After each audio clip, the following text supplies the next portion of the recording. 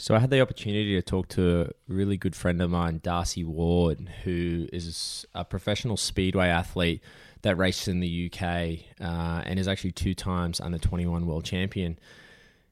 Darcy's chat was crazy. I mean, he's had such an amazing story. He's had a lot of controversy over the years through racing speedway as a professional athlete to then having, a horrific accident to ending in a wheelchair, which sucks. But I mean, talking about how he's going today, even down to the money he made and the opportunity in that space as being a professional athlete, it was an amazing chat to Darcy, and I was so stoked to have him on the show. So check it out. It's a great chat. I really enjoyed this one with Darcy, and if you get any value out of it, please share it to a friend, subscribe, give us your feedback. We're always trying to improve the podcast and trying to give as much value as possible. So, cheers.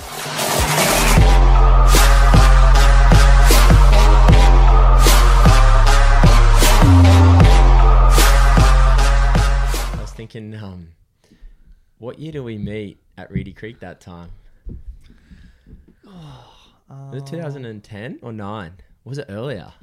I don't know if it was summer 2009 or 10, yeah. Yeah, because you... I'm going to say 10. Yeah, you were back for this... I think you were back on the off-season. I must have just done 1 year. And I got introduced to you from a friend of ours, and then you were going for a photo shoot. And that was when we were LKI, and they were like, hey, you're like, give me a cap, I'll wear it on TV the next day. I was like, okay, cool. Yeah, because Josh McFarlane. Yeah, that's right. He introduced me to you. Yeah, I was down there riding with my mate Damo, and then we kicked it. And I seen you were there, and then Josh was giving me goggles at that time. Yep. So I was already connected with him, and he was like, oh, Loose Kid's here. I was like, oh, right. I didn't know who you were then. No, I didn't even know. I knew nothing about Speedway then either. Yeah, and then the next day I was doing a Channel 7... what was I doing for Channel 7? Just a news thing that I think my pop organised through a mate. Yeah. And it was just a coincidence, right, that you were there, and whoops. And yes. And that's how we met. You give me your hat off your head, actually. Actually, I did. I was like, I don't have any hats, but here, you can have mine. Yeah, I reckon 10. I appreciated the marketing. Thanks, bro. Yeah, I appreciate the hat. And 10 years later, we're still hanging. It's good times. It's been a good journey, right? Yeah, it's been a crazy journey. I mean, even for us with what we've done with the brand, and then transferring from LKR to LSKD to, where it's heading now, to, all the learnings I've gone through. It's been crazy. And, I mean, you've been a part of that. I mean, we even used to party at music festivals together. We had some good times. Yeah, I remember the first time I bumped into you at the music festival, I was trying to hide, I was like, oh my God, there's Jason. But yeah, we had fun. It was good times. And, I mean, dude, thanks for coming on the show. I mean, anyone that doesn't know who I'm chatting to, Darcy Ward. He's 3 times under 21 World Speedway champ. 2. Well, I'm saying 3. You're a legend. Okay, 2 times under 21 World Speedway champ. He's had an amazing career, some crazy ups and downs. He recently got married, which was dope. But yeah, so it was... You were there? I was there. It was good fun. It was good times. And I mean, I think it's rad to have Darcy on the show to kind of share his journey and, from being a professional athlete to the adversities he's just gone through to, where he's at now and obviously the adversities he's gone through. I mean, dude, tell me how it all started. How did you get into Speedway? Like, how did it start? Because you grew up in Logan as well, yeah?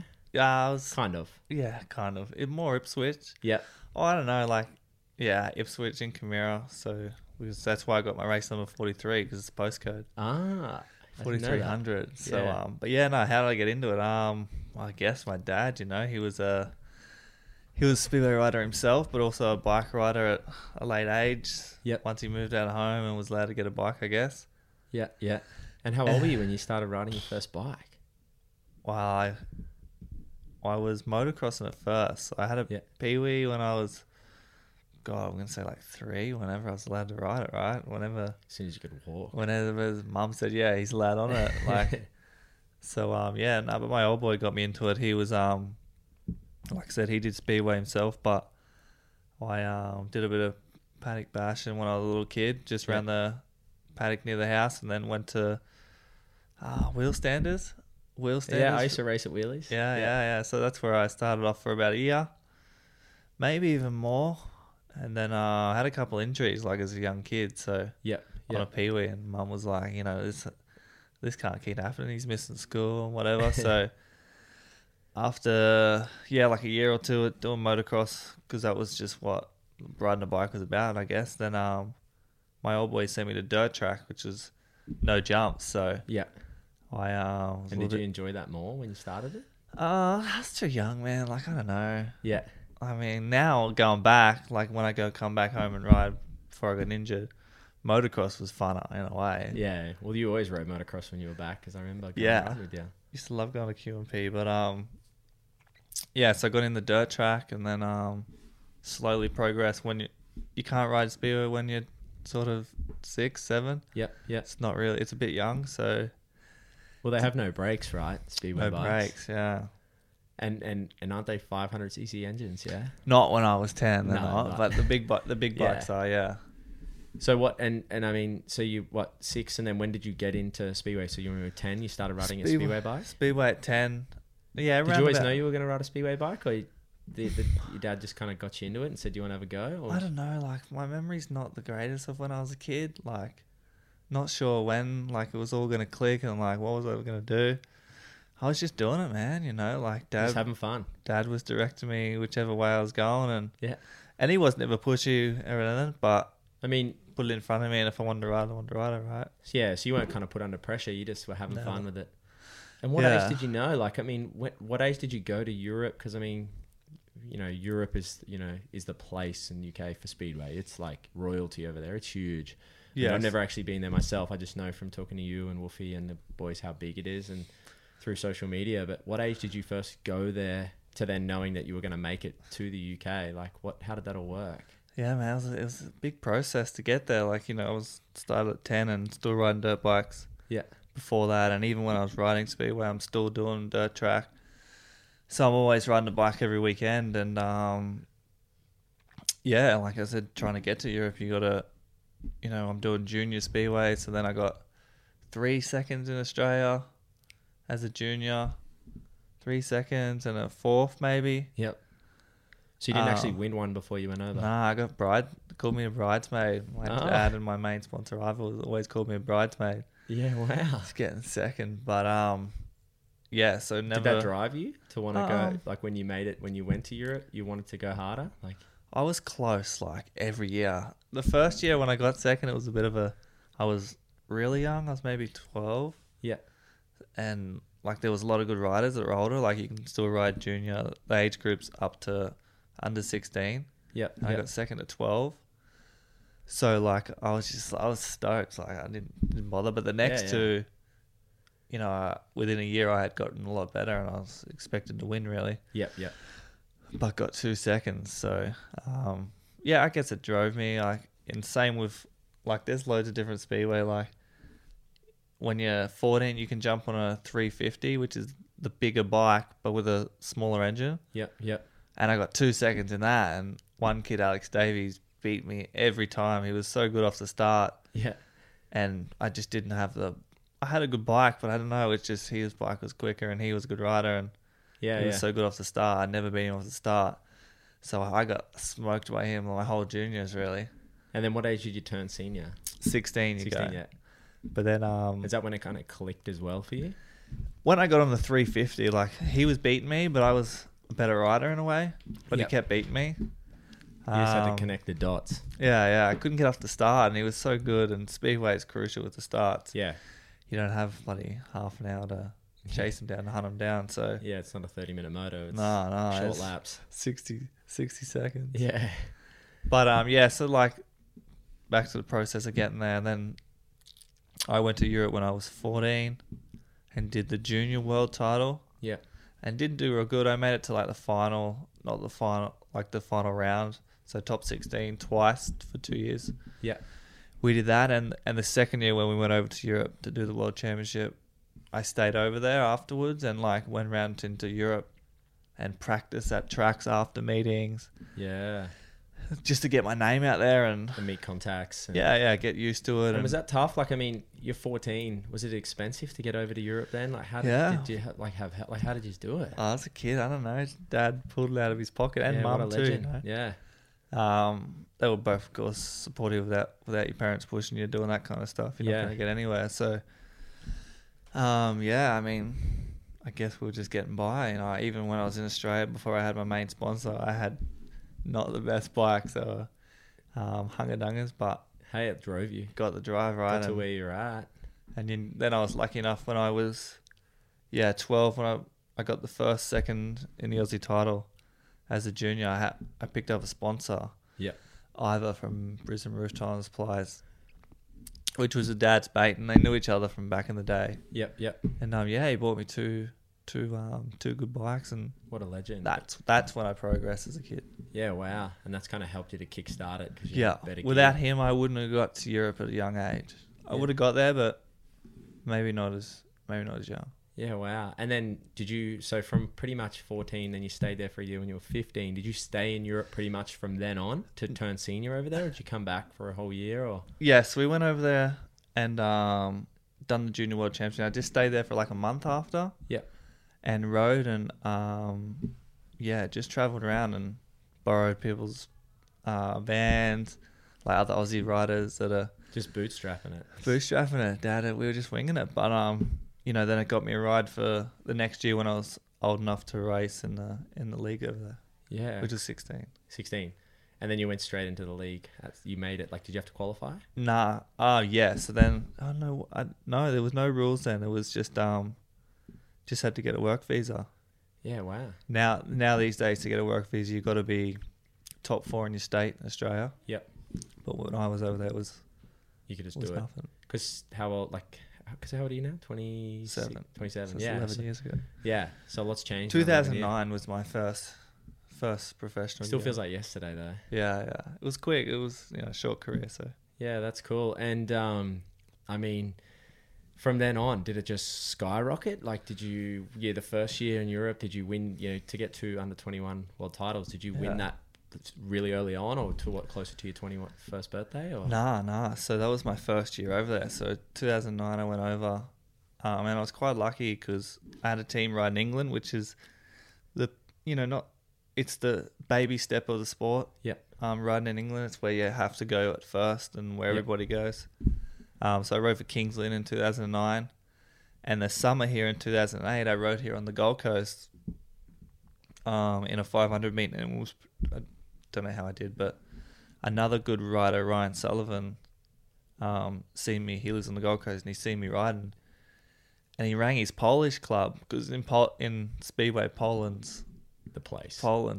Like it's like that. It's not their national sport. Like soccer and volleyball are pretty obviously named sport, but Speedway is like the mecca of the sport. There's 20,000 people that go every Sunday to 20,000 every Sunday. To many clubs around it. You don't even get that to like an NRL match. It's massive on a normal week. Some weeks.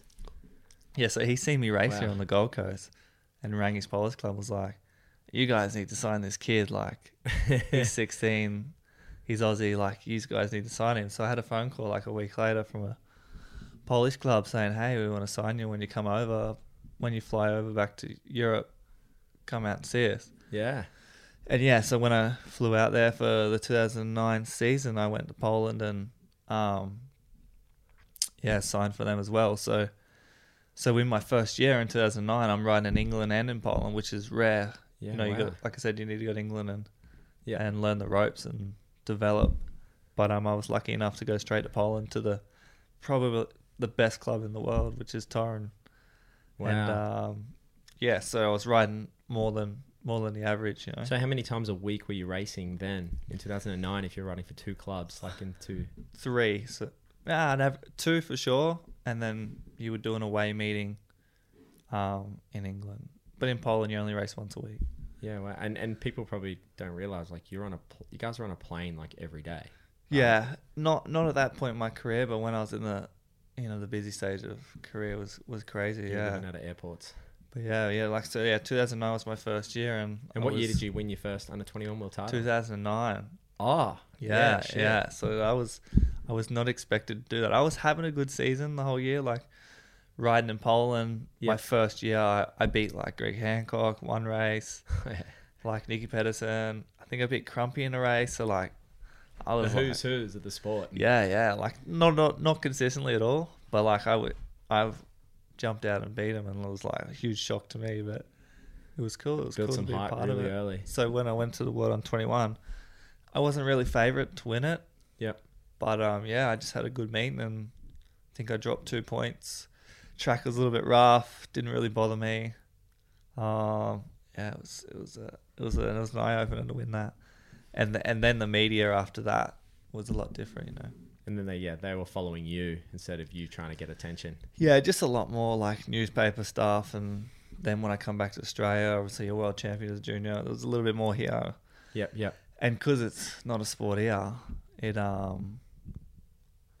being a world champion, they're like, oh, we take a bit of interest now. Yeah. Which you get that Australian media attention as well. Yeah. And then what year did you win your second one? The next year. Oh, two in a row. Cool. And then that's all I did. I only did 2 in a row. The first year, it was just a one-off round. So yeah, just you got to qualify, get to that one round, do your best in your 5 heats. Yep. And then that's a one race and then championship almost. You've won it. And that was how I won it in 2009. So if it was a couple rounds, it might have been a bit different. Yeah. But then 2010, it was 3 rounds. So it was different. It was harder. Yeah, 100%. Because you know your mindset. Yeah, you're worrying about. All right, well, after round 1, where am I sitting? Yeah. Then round 2 comes. Okay, and me and Janoski, after 3 rounds, there was 3 of us. So after 15 heats each, there was 3 of us tied on I don't know how many points. So we're tied. So at that after that tie, we all got to go into one race. Yeah. To do the world championship, and I won that one race. Yeah, that's cool. So that was huge confidence booster too, like especially for the other European stage that we'll run. Yeah, it's massive. And where did that go from there? Like, man, that's massive to then. Yeah. Well, what, 17, 18? Then at the time? 18 I was. Yeah, wow. Because when I first went over at 16, I turned 17 that year. Yeah, cool. So yeah, I was 18. That was a good time. That was a good party after that one. Yeah, I could probably imagine. And then like you obviously, how many other under 21 titles did you go for? 3 more? No, that was it. So I could have went for 3 more. Yep. But you went straight up to the bigger class. No, I lost a bit of interest. Yep. In it. I'm not sure. I did so well so early. You kind of lost. I don't know. Did I do it the year after? Oh man, I feel like I might have. I didn't. I don't. I'm probing you with questions you probably haven't had to talk about in a long time, right? I can't think if I did it in 2000. I did it the year after, and I got second. Okay. I believe. I think because I thought you went for the 3rd. I always thought you did. I believe so because Emil Saifutinov, the 3 years before I come into it, he won it 3 years in a row. Yeah. Okay. So I was I think I was chasing that. Yep. And the year after, the kid who got second to me in 2010, 2011, he won it and I got second. Yep. Okay.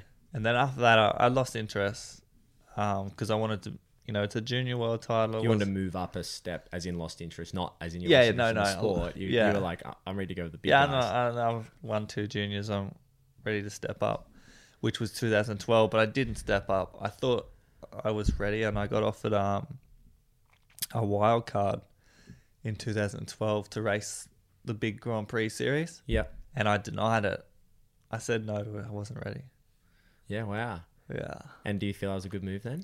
Yeah. Yeah, cool. For sure. Because 2012 was a bit of a tough season for me for a bit. Yeah, okay. Yeah, cool. And so you waited till 2013. 2013. Then I went into the Grand Prix series. Which the Grand Prix, like the Grand Prix is It's the World Championship. Yeah, and it's how many round series is that? For the 12. Which travels all over the world. Like they have a round in Australia as well. Well, they did, yeah. And then when I did it, we did 2 rounds. We did 1 round in New Zealand. I remember going to that actually. Yeah, that's right. That was cool. You had a bad day that day. Was that when I got wiped out? Or I think so, yeah. Yeah. But yeah, well, I think so. I can't remember. Done my knee. Yeah, that's right. Actually, you did. Yeah. We couldn't go for a beer after. No. Next day though. I think we did, yeah. So what, I mean... Because I hit my head too. Yeah, that's right. You did really bad because you had 2 crashes. Yeah. So Okay. Not my fault though. Nah, it never is. 2013. How'd you go with your wild card? Because you only did one round then, right? What, 2013? Yeah, because you did one wild card race, or did you get accepted to the whole series? Yeah. So sorry, in 2012 they offered me a wild card because each year offer the whole series. Yeah. Okay. Each year they offer 4 people wild cards. Yep. For the permits series, and I got offered one of them for 2012, and I said no to it because I wasn't ready. Like in 2011 I had one mechanic.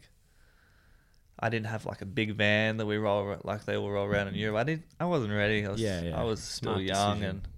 and I had recently watched Wolfie, 2010 Wolfie. Ty Wolfen had a crack at the Grand Prix because he got offered a wild card. Yep. And he struggled. He wasn't ready. Yeah. And I was like, I'm not ready. I'll meet you big boys up there when I'm ready. Yeah. When you got you said like a van and mechanics. Like, how many mechanics did you have traveling with you and like gear? Like that. Yeah, people probably don't realize the equipment we got behind the scenes. What goes on to go racing? Yeah. Yeah. So like we got most boys three full-time mechanics. Yeah. 2 in Poland, are based in Poland and travel throughout Europe, and then 1 in England, which would do the English league. And they're full time paid by me. Yeah. Like by all riders. Same with the equipment. Like we don't have teams that give us bikes, or you go ride for a team. We ride for a team like as if the Broncos and the Roosters. We ride for teams like that. Yeah. So you got your own equipment that you bring in.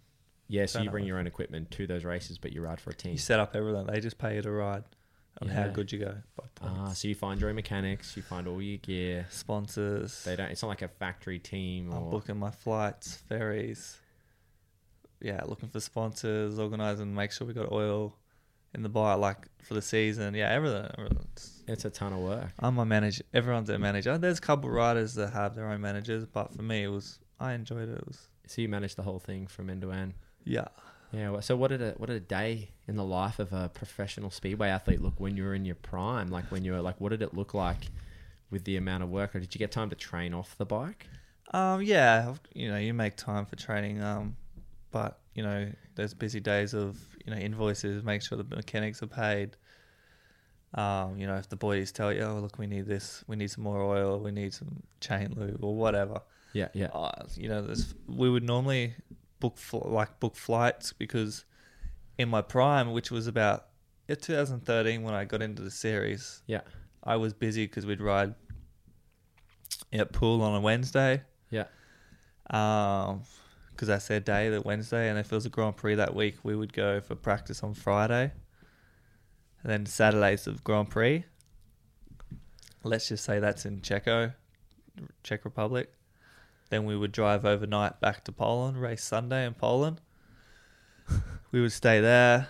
Then Monday morning, the boys would clean bikes, get it all ready, and they would have dirty bikes from the Grand Prix too. If I wasn't going to ride the same bikes, we would normally have about 4 bikes for the Grand Prix series, but I would hopefully only ride 1 bike on the night because I'm happy with it. Yep. So then Sunday we would have 3 bikes unless I wanted to ride the bike that was dirty because, bikes are different. We set them up, different engines. I might want to ride that engine. So the boys would have to clean it Sunday for the Polish meeting. But if not, we can go on a Grand Prix and ride 2 bikes because the first bike I'm not happy with. Yeah, I'm not happy. I'm not winning races or whatever. So then Sunday, there would be more bikes. You mean by 2 bikes, like the setup is different? Mostly engines, different engines. Yep. It's easier to change the whole bike than the engine. Yep. So it just engines. Setups are different, but engines are set up for different places and different type of tracks. Whether it's more dirt, slick, so you'd have more power, or not so much. So the preparation's massive coming into a race meeting. Like you're not just riding a speedway track round, and so like you're preparing every little detail down to like tire pressure, sprockets on the rear, ignition. So you advance and retard. Your timing and jets. Jets are a main thing too. For like the weather, for how cold and yep. Different. You would run different. You would try give your bike less power in the cold because when it's hot your bike struggles. Yep. So you would give it less fuel so it amps up a bit. Yep. And then So is there like secret tricks of the trade you guys would do?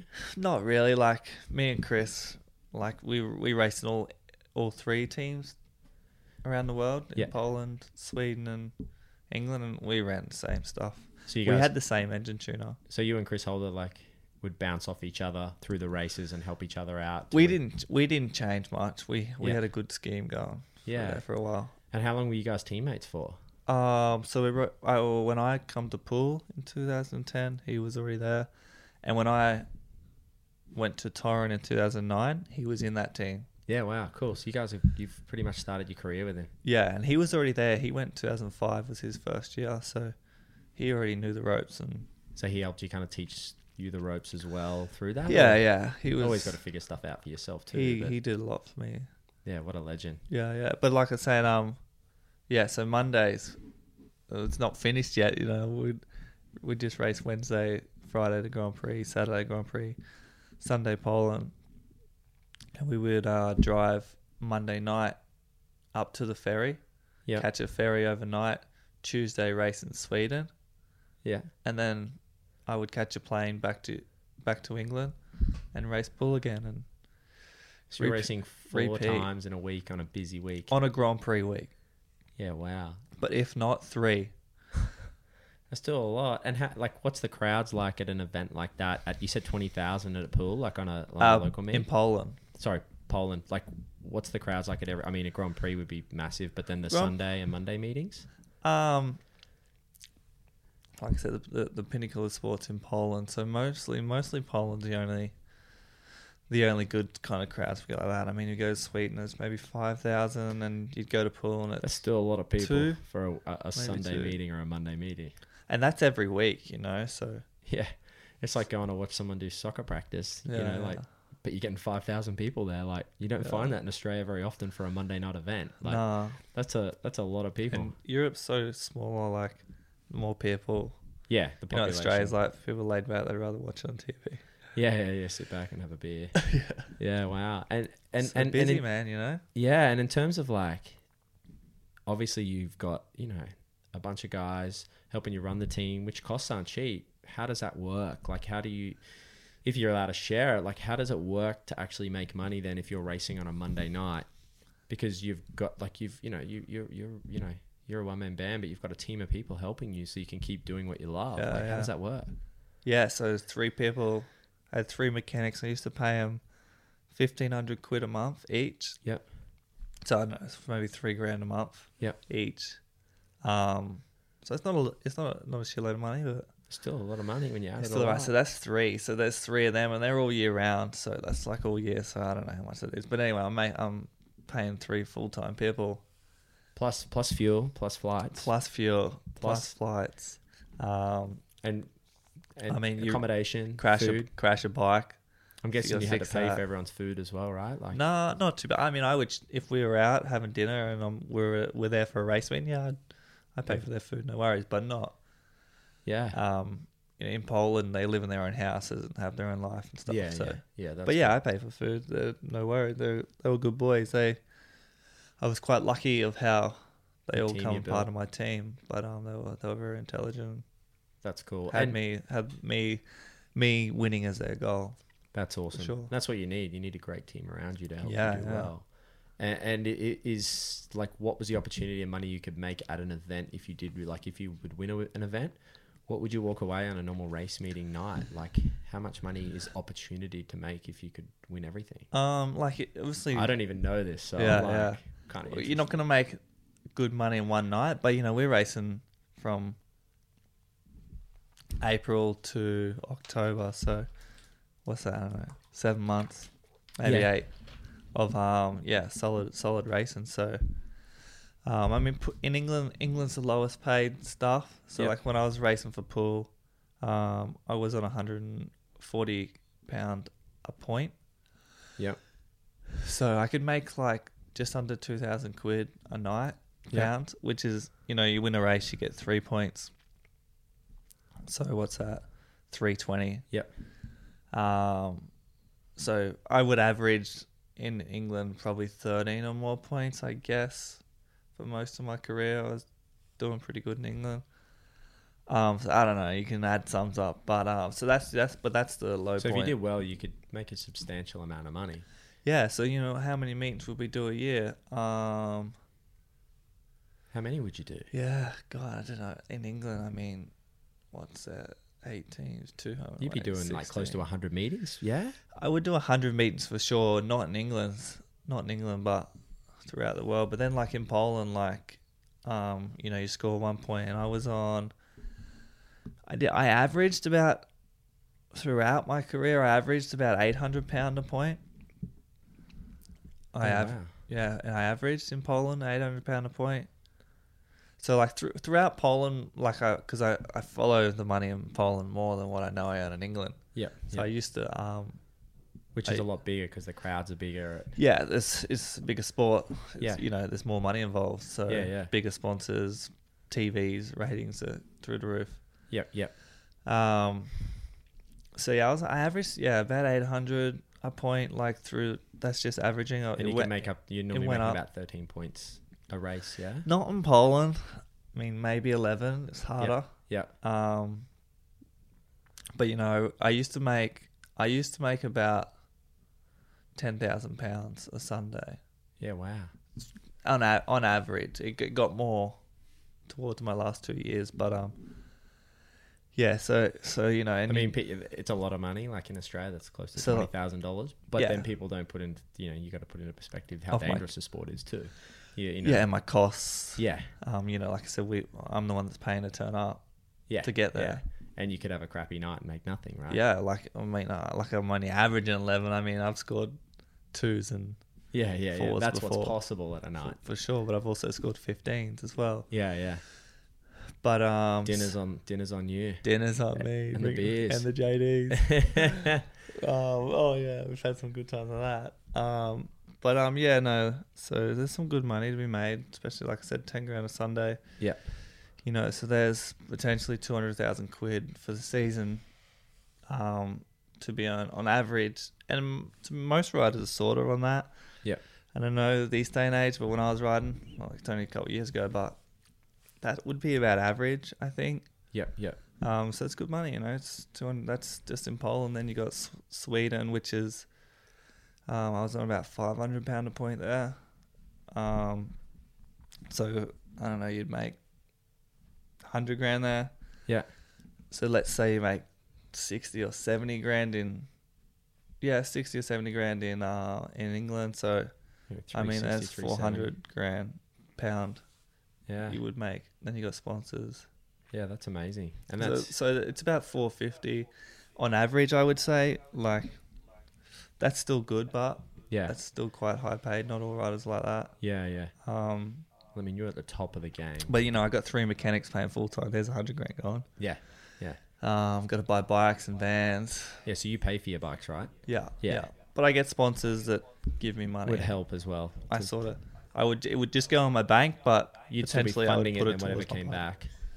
Yeah. And then you got the Grand Prix, which is a 12-round series around the world. Yeah. Do they actually pay you prize money, or do you have to fund that to get there as well? Yeah, no, you fund that to get there. Yep. Like, you fund everywhere. But see, with Grand Prix, then you got hotels because you're there for practice on Friday. Yep. Which was a little bit more of an expense, but you're paying for your mechanics to stay in a hotel too. Yeah.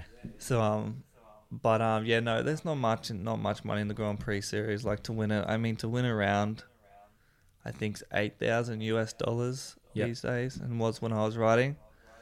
But if you get in the top 6 in the Grand Prix, you can make money. But if you're not, like most of the boys, I guess would be paying a bit of money. Not much. You get money, but there's no money to be made. You couldn't just ride the Grand Prix series. Yeah, you'd have to and make a living out of it. It's all about league racing is where it's happening. Yeah, but then the Grand Prix is what gets your name out there, helps you grow your profile. It's what's on TV around the world. Yeah, no one you don't know nothing about Poland and Sweden. No. But you watch the Grand Prix. 100%. I don't know enough about it over there. To be honest. Like I'm learning stuff today that I didn't even know. Yeah, and you get more money from sponsors, of course, because it's TV rights. Yeah, correct.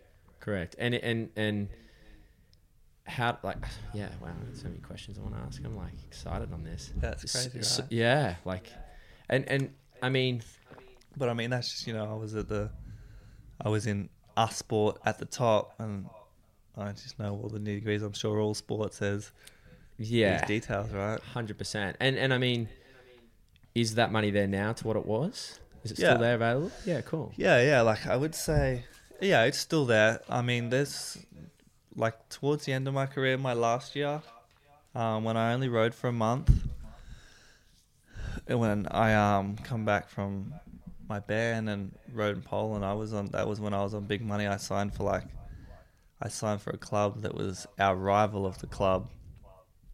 I raced at Torun in Poland. Yeah, that's what you were telling me before.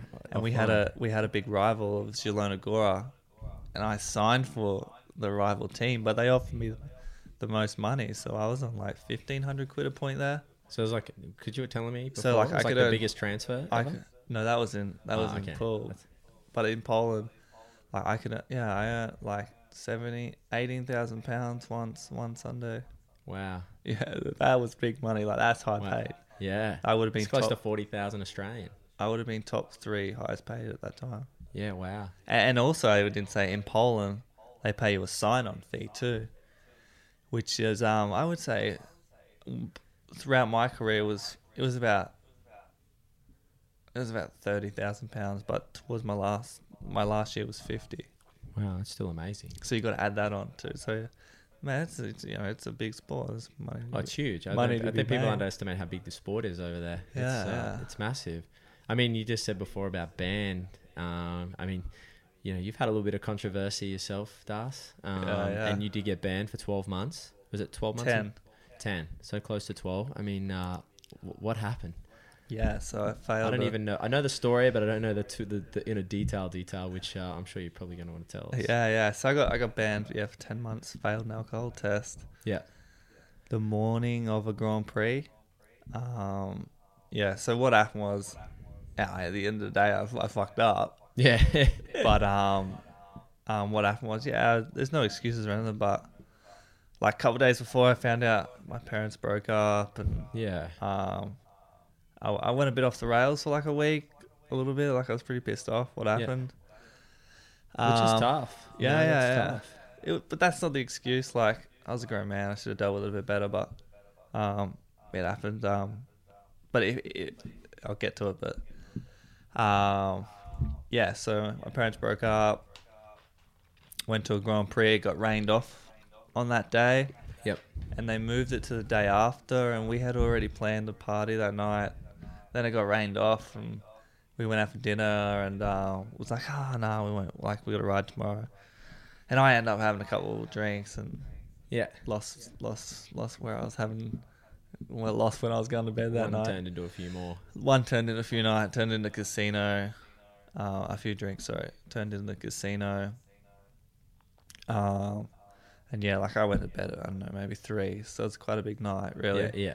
But I'm not racing the next day until 3 o'clock in the Arvo, like, because Speedway's more night stuff. Not racing in the morning. Otherwise, it would have been a different story. But, the next day they test me at about 11 o'clock in the morning. And I thought I was all right, to be honest. Like, I was a little bit daisy, but, like, you're not let anything in your system. So it turned up in my system. They just breathoed me and, I don't know, blew 0.03 or something. Yep. So I'm under the driving legal limit, but you're not let nothing. Yeah. And then they're like, oh, we'll give you half an hour. So like, I'm going for a run. I run to the servo. I was Googling what to do, and they reckon eat onion. Yeah. So like, went to do a servo that had like a little burger bar in there. I'm eating raw onion, stressing out, man. Like, that's your career. Like, what the fuck's going on? I'm going to fail this. And just couldn't get it down, and went back and blew again and blew it over, and that was a I didn't get, maybe I got it down to like 0.022. Yeah, okay. So like nothing. I nudged it, but yeah, you made a mistake, man. Yeah, man. Like, I didn't eat brekkie that morning. Like, yeah, I got up and like I had a yogurt and a banana. I mean, it's not, it's Speedway. I'm trying to keep light, so like I didn't have a big brekkie. Yeah. And I mean, it's probably not talked about a lot, but there's a lot of top athletes that probably have known, you back 20 years ago, you hear about, top footy players. They're partying the night before and they're showing up and playing a big game. I mean, now it's a lot different, especially with social media. But, way worse. You made a mistake, but at least yeah, so like that was in 2014, and like 2014 was the first year I started to take it a bit more serious. Yep. Where like 2013, years before, like I've turned up many times hungover. Yeah. But we don't race till night. That was a difference too. They breath test me at 11. If we were racing at 7 at night and they breath test me 4 in the Arvo, I would have been alright. Yep. No excuse. But yeah. But so is it known? Like, is that known in some sports where people are partying a lot? Or yeah, Speedway back in the day was pretty bad. Same like you were just saying about footy, it was pretty bad. I think a lot of sports too. Yeah, but as social media got and media and everything just tightens up, doesn't it? Yeah. So, yeah, but I was as my junior when I was coming up before I got to the Grand Prix. I was pretty.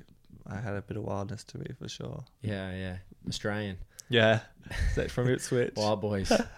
Hey, I'm known for partying and showing up and riding maybe not racing, but riding the next day. But I was never at anyone's level like that. Yeah. I was just a state racer and had fun and wanted to be a pro motocrosser. But yeah, it's you were young too. How old were you then? Like, is that did you struggle? Like, I mean, you got to like, you were at a young age making great money. A lot of pressure. Like, how do you deal with that pressure when you're making great money? You're in the spotlight. Like, you see a lot of athletes. They make mistakes. Like, how did you deal with the pressure at that level? Yeah, man. I don't know. I didn't, like I was saying before. Like, when I look back, I don't really remember how I used to feel about it all. Yeah, I just sort of did it all. I never really sat back during the time of doing it and thought about what I'm doing. Yeah, you just. I guess that's why I made it. I made a lot of mistakes in my career, really, but I never just winged it, man. Like I said, I was high paid young kid. Yeah, man, I was just splashing out, doing what I wanted, really. Yeah, which I mean is people, you get put in a position like that. It's a lot of pressure. Like you're having fun, but it's a lot of pressure, and you've got to stay. And like I did, my dad come over at 2009. Yeah, and then that was it. So like, so you're on your own. I'm on my own at 17. So where did you stay? Like, did you have a house? Yeah. So the first year at Kingsland, which was 2009, we had a caravan. Sharing with my dad, and because it was alright. It was good. It was what you do in your first year, and trying to rope it out. But then once come 2010, and I moved down the pool because I changed teams. Went to pool. I moved in with Neil Midlow and Susie, which was the pool. I met him at the wedding. Yeah, he's a legend. Yeah, he's a legend. He taught me the ropes. So you live with him for? I lived with him until your accident. Yeah. Which was down in pool, and they were good to me. They were they helped my career so much. Yeah, that's cool. And I mean, with media over there, how big is the media? Like, when you said you did get banned, and the media, like being in Australia, it's kind of like like you said, it's like the soccer of the UK, right? Did the media give a lot of bad attention to you at the time when you had it? Yeah. And was that tough to deal with? Like through like Twitter and Instagram and the normal online media mentally? What was the toughest? I copped it for a bit for sure. Yeah. Even once I got the ban, I wasn't banned straight away. I rode for a week after that because I don't know, there's some kind of rule of I don't know. So I did like 3 meetings within that week. Yeah. And like I'd come to pool and they breath test me again. They don't even breath test in England, but because I failed that Saturday, they breath test me. And were they thinking giving you a second chance? I don't know. Like they think I'm going to do it again. Like, but like I've already fucked up once. Yeah. But so no, I don't. Like I said, I never really reflected when I was riding. Like I don't know. Like I cared, but I didn't. Like I don't know. It got you a lot of. I remember watching you. You got a lot of media attention from it. I mean, you had that controversial side, but it's what people loved about you too, because you had that style where you go out and you would hold it on, and you would race. You bang bars, but at the same time you had that other side, which is marketing in itself, but you probably didn't even realize how to like manage that at the same time. Well, it made me more of a star, to be honest. Yeah. Like I had more followers straight away or whatever, you know, like people were following unintentionally. my story more. Getting a band. Yeah, it's crazy how it works, right? Yeah, but it does work like that in some cases. It's not a positive, but it kind of like brought that a lot of attention. And I mean, when you came back from the band, how long did you get on the bike before you had your accident? Like what? I was motocrossing hard, like when I was banned. Yep. Big factor why I come back so strong. But yeah, no, I didn't do anything. I flew over. So you came back to Australian Road. Yeah. And so I stayed there because I had to go to court. Yep. With all the band stuff, like. Yeah. Wow. Yeah, it's a full hearing and stuff, like, because I tried to dispute it.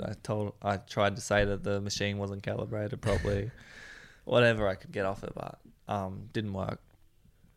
Cost me a lot of money. I was just gonna say that would have cost you, but Yeah. it's a good mistake. You made it and you owned Yeah, up to it. yeah. Like without that, so like I said, I wasn't 2014. I took it a bit more serious, but before that, like, I didn't deserve to be in. Like if I look back, like I should have done it. I'd do it a lot different for sure. I'd be a lot more professional and more serious. But 2014, I stepped it up a notch. Like I was training a little bit, and like I wasn't drinking so much, and I wasn't partying. Yeah. Because I wanted to be world champion, so I took it a little bit more serious, but not as serious to be a world champion. Yeah. But you kind of knew you could do it if you put your mind to it. Yeah, you were yeah. kinda on the fence about it. But I hadn't fully committed yet. Yeah.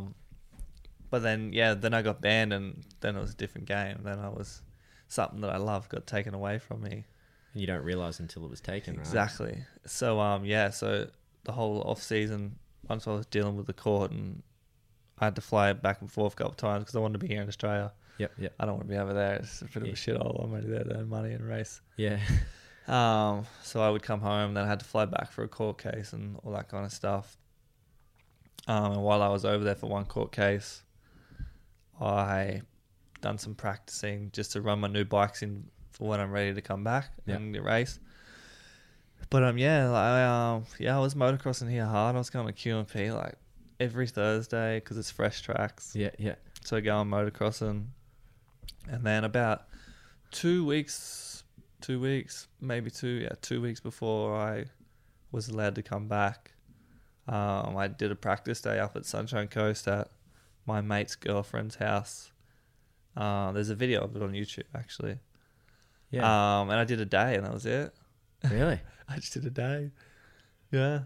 And then went back straight into it. And then went back, and I flew because I'm waiting for my visa now. Like I'm good to ride. I'm waiting for my visa to come. Yeah.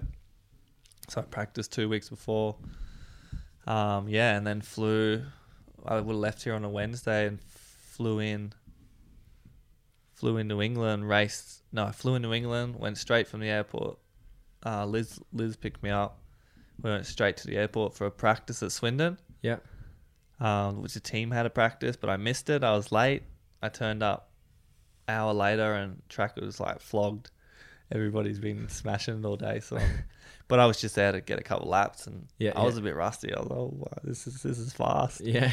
It's not like a motocross bike. It's a 500cc engine with no brakes. Because that's the thing when you come back from the start of the season, you come back from injuries, everything's so fast. Yeah. You know what well, I mean? how fast are you going around a corner? Like, how fast are you going? Maybe like 70 miles per hour. I only know how to translate in miles because it's like 140 kilometers. Because that's what they talk over there, miles. So yeah.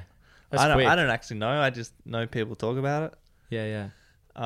So yeah, everything's so fast. So the better you get, and the more confident you get, everything slows down. Yeah. See things quicker. But so I practiced on the Thursday, and then we raced Saturday, and that was it. I was racing every day and straight back into it. And you felt stronger than ever. It took me about 4 race meetings to get the balance perfect and stuff, and then after that, I was. And then you were focused on trying to win a championship, right? Like that's because I was only allowed to come back into the middle of the season, so I wasn't in the wild card. I wasn't in the Grand Prix series then. But the following year you were. But the following year, I was. I would have got one. Yep. Because when I come back to 2015, I was my band, and like I was here training with Luke. Yep. I never trained before like that. So yeah, I remember that actually. You were training in the gym a lot. I was doing 2 months of training, like 4 days a week. And I deserved to be. I was doing it like a world champion, like a professional athlete. Yeah. And then I come back and I was riding like if I was in the Grand Prix series that year, I would have been world champion pretty much, but I wasn't because I'd come back from my band. But I was quick and I was beating everybody. I didn't lose many races and was riding the best ever. But yeah, and then what? I mean, obviously, everyone that knows you, but people that don't know, you had a big accident and which really sucked and put you into a wheelchair. I mean, when did that happen? Like, I mean, if you want to share, like, how, like. Yeah, so like I was only racing back for 6 weeks. 6 weeks. Man, not even that. I think 4 weeks. I only was riding 4 weeks, but I would have done like maybe no, it must have been 6 weeks. I must have done about 30 meetings. So like so you done 30 meetings in 6 weeks. So it's like you're still doing a lot of meetings in 6 weeks. I was riding 4 or 5 times a week. Yeah. It was middle of the season for them over there. And then when I crashed, it was in Poland in Zielona Góra, and like it was crazy. Like the meet, we'd already won. Yeah. And I dropped like 1 point that day, and I was just following this kid, and I just happened to just have a really good corner, and like I wasn't trying to chase him. Like, yeah, I was like, I'll let him win it. Like, we've had a good day. It's all good. Don't worry about it. Don't need to win every race because you get hurt. Yeah. And just because I guess I was a bit relaxed riding, just clipped his back wheel, and what happened was when I clipped his back wheel and I fell forward, the handlebar like caught my hip, which stopped my body but kept my head going, and I ducked and like headbutted the ground and it like compressed my spine, and then I slid into the fence, and because my spine was already a bit jacked up, I slid into the fence and it dislocated my neck and broke my arm. That's so I'm like, heavy, man. That's crazy, man. Like, do you remember it? I remember it all. I wasn't knocked out nothing. You weren't? I remember like they come over to me, it was like talking Polish, and I just like I knew what obviously he's saying, like, you're right, what's going on? And I was like, man, I can't feel nothing. Like my arm hurts, but like I can't feel nothing. Then my mechanics come over and was like, what's going on? I'm like, man, I can't feel nothing. Like, that's crazy. I'm really hurt. Blah blah blah. And then rushed straight to hospital, and I only remember like the lights when they're wheeling me on the trolley. Yeah. But I remember everything. Like I was not much pain, to be honest. It didn't hurt as much as what? No, just my arm was a little bit sore, but everything else was like numb, super numb. Yeah. But then when I woke up in hospital after surgery, I was in pain, and like they were the darkest days of my life. Oh, dude, that's fucked. And like, because I'm in Poland too, you know, like. What's it like in a hospital like that? Yeah, it's a bit of a shithole. Yeah. Had surgery there, which seemed alright. They called in a specialist, so it was all good. Yeah. And then I woke up, my mechanics were there with Chris. Yeah, Chris was there and Monster Joe, and my mechanics. But they were only there for one night, like the next day and the next night. And they were staying in the hospital with me, so it was sort of alright, like I could talk to them. Which kept your mind busy too, right? Yeah, and then once they left, because they weren't allowed to stay in there, like no one spoke English. And like I remember one night, I can't think of what, I was trying to fall asleep and the light was on. And I was like trying to tell her, like I can't move, by the way, like I can't move arms at that stage. And I'm laying there and like my neck was so sore. I was like, fuck. And then the light was on. I was trying to tell her, like, the light. She's going, I'm like, does someone speak English? And then it's not. And I was like, just fucking turn the light off. No one would turn the light off, and I was in so much pain. And that was the darkest day of my life. Yeah, that's heavy. And like, That's how long were you in man. hospital for? Like, I was in Poland for a week. Yeah. Because I remember it like to the T. It was really expensive to stay there, right? And like to get transferred was crazy. Yeah, I remember back then it was nuts. The transfer was crazy. So, because we wanted to get out of Poland, obviously, and like I'm sitting in a bed, we need to get shit sort of going. So, I had to transfer in a medical plane a week later, but it was a lot of organising insurance. Who's going to pay for it? Whatever, you got to organise it all. So Mark Lemon and Monster Joe and Chris and Neil Middleditch, they were all involved in getting that sorted. Yeah, that's amazing. And then by that time, my parents were on their way over and my brother. Yeah. So I can't remember who. My dad come over first.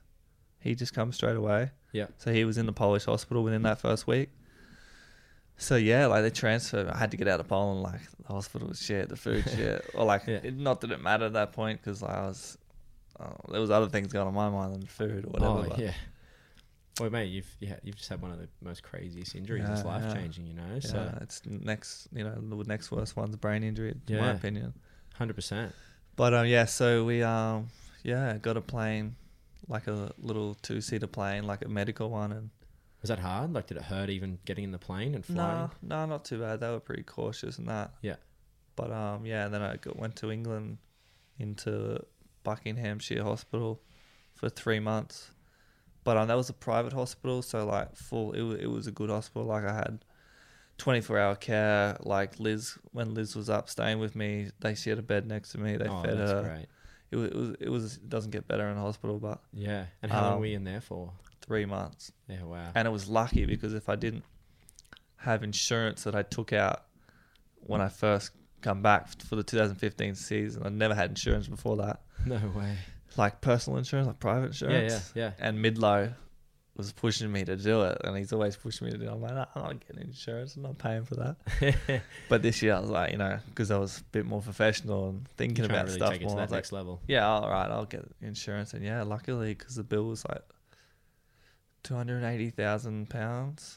Yeah, wow. Yeah, which is over $500,000 Australian. Like, my God, I wouldn't. Yeah.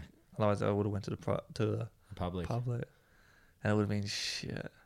Fuck. And how was I mean, you're, like, Best anyone that place, knows you, man. yeah, and the rehab there, like, did you get a lot of help in the rehab there? Yeah, I was getting like 4 hours a day of looked after, and that's unheard of. When I come back to Australia, I had to go back to the hospital here, and yeah, I remember. And I was like 45 minutes a day. Was that it, actually? Yeah. Yeah, wow. I remember that. Yeah. Because I remember we made that T-shirt for you too. It was cool. That was the best T-shirt yeah. we got. Yeah, it was cool. We raised a lot of money with that shirt. Yeah, it was dope. sick.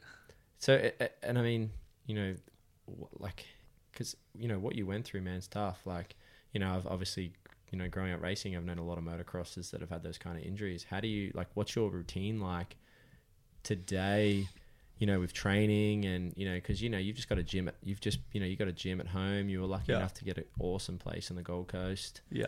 Like, how does training and your routine work today? Like, is it like, and to keep them, to motivate people out there as well, like what you've gone through, man, you got it going on. You're keeping it real, bro. Like, you're doing well. Yeah. Like, people always say like, oh, I couldn't do that. Like, I couldn't do it. But I mean, I guess if I was not in a wheelchair, I'd probably say that to someone too. Like, yeah. Oh man, I don't know how you do it. But when you put in a situation, it just comes. You're an athlete, right? Like, yeah. Well, I was only an athlete for a little bit. Oh, yeah. Come on. I think getting paid that kind of money in racing, it was probably just you were having fun at the same time. You're just party boy too. But yeah, exactly. But I don't know, man. Just get on with it. And what's your training routine like today? Like, because you train at Making Strides. Making Strides, mate. How many times a week do you train that? Twice now. Yeah. When I first come back, I was doing 3, but I was a bit more trying to get better then. Where now I'm just sort of maintaining what I got. And then you got your gym at home as well. Gym at home, and recently got like a standing frame, so like I can stand up at home. Because I remember you telling me that you didn't have that, and you didn't realize how much better it is for blood flow. Oh wow! And my bone density, because I got like my bones are brittle. Yep. I can't think of the scientific word for it, but osteoporosis maybe. Well, they're not moving, so they just sit there, right? So you need they lose blood flow. Your bones get weak. Yeah. Muscles deteriorate. So anyway, how long do you stand up a day for? Like, I try to 3 hours. Yeah. Like I did an hour and a half before I come here today. Yeah. Wow. And what do you do in that hour? Just my phone. I was organising some stuff today. So you still work on your phone and do stuff while you... Yeah. It's got it's like a ski thing too. So when you move your arms, it moves your legs. Oh, cool. Yeah. So you so it's like a cross trainer. Get a pump on. Yeah. Get those arms pumping. It's hard, but it's good. And the severity of like your injury, what do they call, like what's the actual injury called? C6 quadriplegic complete. I don't know, something like that. So because you can still use your arms, but not to the full extent. Yeah, so I got bad. My triceps are there, but Yeah. not against gravity, really. Yeah, yeah. So if I got no fingers at all, that's the killer. Yeah, and people come to shake your hand, and you're like, I'm like, I'm not being rude, man. What's like, up, man? I'm not being rude, bro. I'm just, yeah. Yeah. And they're like, oh, that was soft. Come on, But man. yeah, so I got no fingers. I can only. But you're driving on your own now. Like, you can. Yeah. I mean, the other day when we went for lunch, I think people thought I was being rude because you're like, I'm going to get out of the car myself. So I'm just hanging there talking to you. Yeah. And we're at the cafe, and everyone's like coming to help. So you're I'm gonna like, help or what? yeah, they're like, is this idiot going to help? I'm like, no, like, he told me to wait. Yeah, I got it. Yeah. So, like, how long did that take to Well, learn a process like that? You know, because you bring it back to square one and learning a process, which is a huge achievement in itself to be able to drive and then get your chair out of your car and go do your own thing. You Yeah. know, like, just strength, man. Like, how long did that take to get that kind of strength, bro? well, I've only been doing it for 6 months now. My chair. I possibly could have done it earlier, but I got a nice car, so I didn't You want to ruin it? I didn't want to scratch it until Yeah. I was strong enough. But I mean, with only a couple months before that. But yeah. So I've only been years, man. 3 years. Yeah. Really, to get the strength. Yeah, that's, man, you know, it takes time. And I'm still getting stronger. Like, I've been a bit lazy lately, but I'm back into my gym now since I've got the standing frame. Yeah, that's It's good. given me a bit of a kick. And do you have guys you train with as well? Because you got a few crew that you hang out with. At Strides, yeah. Like, I hang out with Matt Coon Yeah. a fair bit, and we don't Because train he had a together. motorcycle accident as well. Yeah, he's in a chair. Yeah. But yeah, we hang out quite a bit and bounce off each other. Yeah, that's It's cool. cool. That's He's a cool. good guy. And I mean, life after Speedway, do you have much involvement in the sport? Do you... Well, not really, because it's over there. Maybe you're going to You know start what a I mean? podcast about Speedway and start I've thought sharing your about it. thoughts, huh? I've thought about it. Yeah, no, not too much, mate, to be honest. I was there for a bit when it first sort of happened and was given advice here and there if someone asked, but Yeah, yeah. slowed down. Are you still passionate about the sport? Yeah, I still Yeah. watch the Grand Prix, and I used to check up on all the scores and everything, but that's sort of died down. But I got a mate now, Ryan Douglas, who this summer I helped with another mate, help him get a bit better and Yep. give him some pointers now, and It's cool. he's going alright. He's learning. Man, and you got the gift. You Yeah. know, it's hard to explain to someone not being able to show them though, Yeah, 100%. and a bit frustrating. Have you got a goal to try and get back on the bike and have a go, like just to ride around? Man, I got a mate who has a sidecar. Have you gone in it? No, but Matt's dead keen to get on it. And That'd be have dope. because Matt's been injured for like 11 years. Yeah. So like he's bouncing to do He's something. hanging to get that adrenaline. He's hanging, man. So yeah, so the Speedway sidecar, my mate Blake has got one, and there's been a lot of talk, and we've had Matt on the sidecar at his house having a couple of beers, Yeah. and he's like, "Yep, we're going to do it." So I believe that's going to happen. That's cool. And I'm going to be there to watch, and if Matt Hey, you Matt don't need to go fast to start, if right? Matt don't crash, I'll have a crash.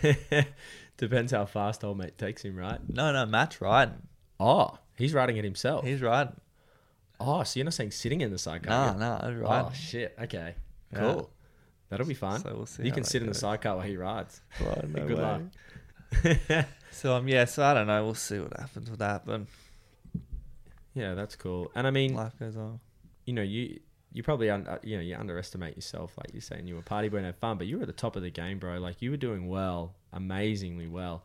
What, like, any kid coming up that is potentially listening to this or anything, like, what advice would you give from your learning that's a tough experience to, like, the next generation coming through, or someone trying to make it as a professional athlete, and what you've learned? You've been at the pinnacle of the sport.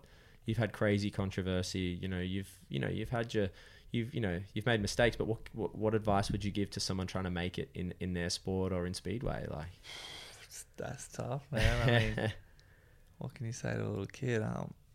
Dedication is a big one. I mean, I didn't have that, but I was lucky to have enough raw talent that got me by that. But man, I don't know.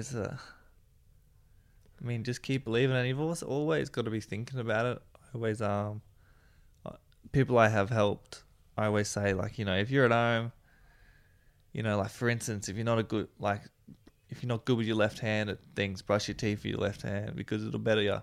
always be thinking about what are things that are going to better me, and always be thinking about the sport of whatever you're dedicated to, and eat, sleep, and breathe it, right? Yeah, 100%. That's the way you get better. That's great advice. Yeah, because like I said, my dad's been in the Speedway since we were kids, so like it's always been there. So I've been, if I was not riding it, or if I was at home, I'd be watching and watching tapes of it as a kid. And so would you watch your races as well to learn how you can improve each race? For sure. Especially once I at first when I was just getting into it, or started over there, I was watching it just because I wanted to see myself on TV. Yeah. But towards the end of it, I was watching like, what am I doing wrong? I was not a good gator. Yep. So I used to watch a lot of Greg Hancock, Nicky Pedersen, and Thomas Goller. Yep. Just because they were the best in the world, and to get those starts, just to see what they're doing and how they were transferring their body weight to to get grip. And Thomas Goller was a tall rider, and I'm a tall speedway rider. Yep. So that was why I wasn't good at gaining. I couldn't transfer my weight straight or to the ground. So I used to watch him a lot to just get some pointers. Which is huge advice, like you can learn from other people how to improve. For sure, learn from other people are doing really well at the same time. Yeah, it's funny you say starts. I remember I used to be the only guy at the back of an aerobics class when aerobics was big back in the day, doing a step class, because I wanted to like be quick out of the gates. Like it was like, if I could do like an aerobic step class and follow it and be like super on it, I knew that I could get fast starts out of the gate. And I remember going to Queensland titles like on a stock bike almost, and these guys have got all really fast bikes hole shotting. And I'm like, well, I'll just take the aerobics. I might look like this dude at the back. They're like, what's this one guy doing aerobics for? But it was all about those starts. So why? What's the aerobics do? You got to do it quick. You have to like, because you don't know what they're gonna do. Yeah, like they tell you what to do, and you'd have to like jump on the step. I remember Ali, she tried to come and she had to leave halfway through. It's all like coordination, right? Like. Yeah, it's hard to explain. You can Google it. It's pretty funny. Like when my mum used to teach it, so I grew up doing it as a kid at school, and we used to do it a lot, like pump classes and step classes. But I used to, like you say, I used to do them all the time because I wanted to get good starts. It was all about getting those starts out of the gate. Because if you had a good start, you get a good finish. You're just better in yourself. Yeah. So that's great advice. Yeah, you're underestimating yourself, bro.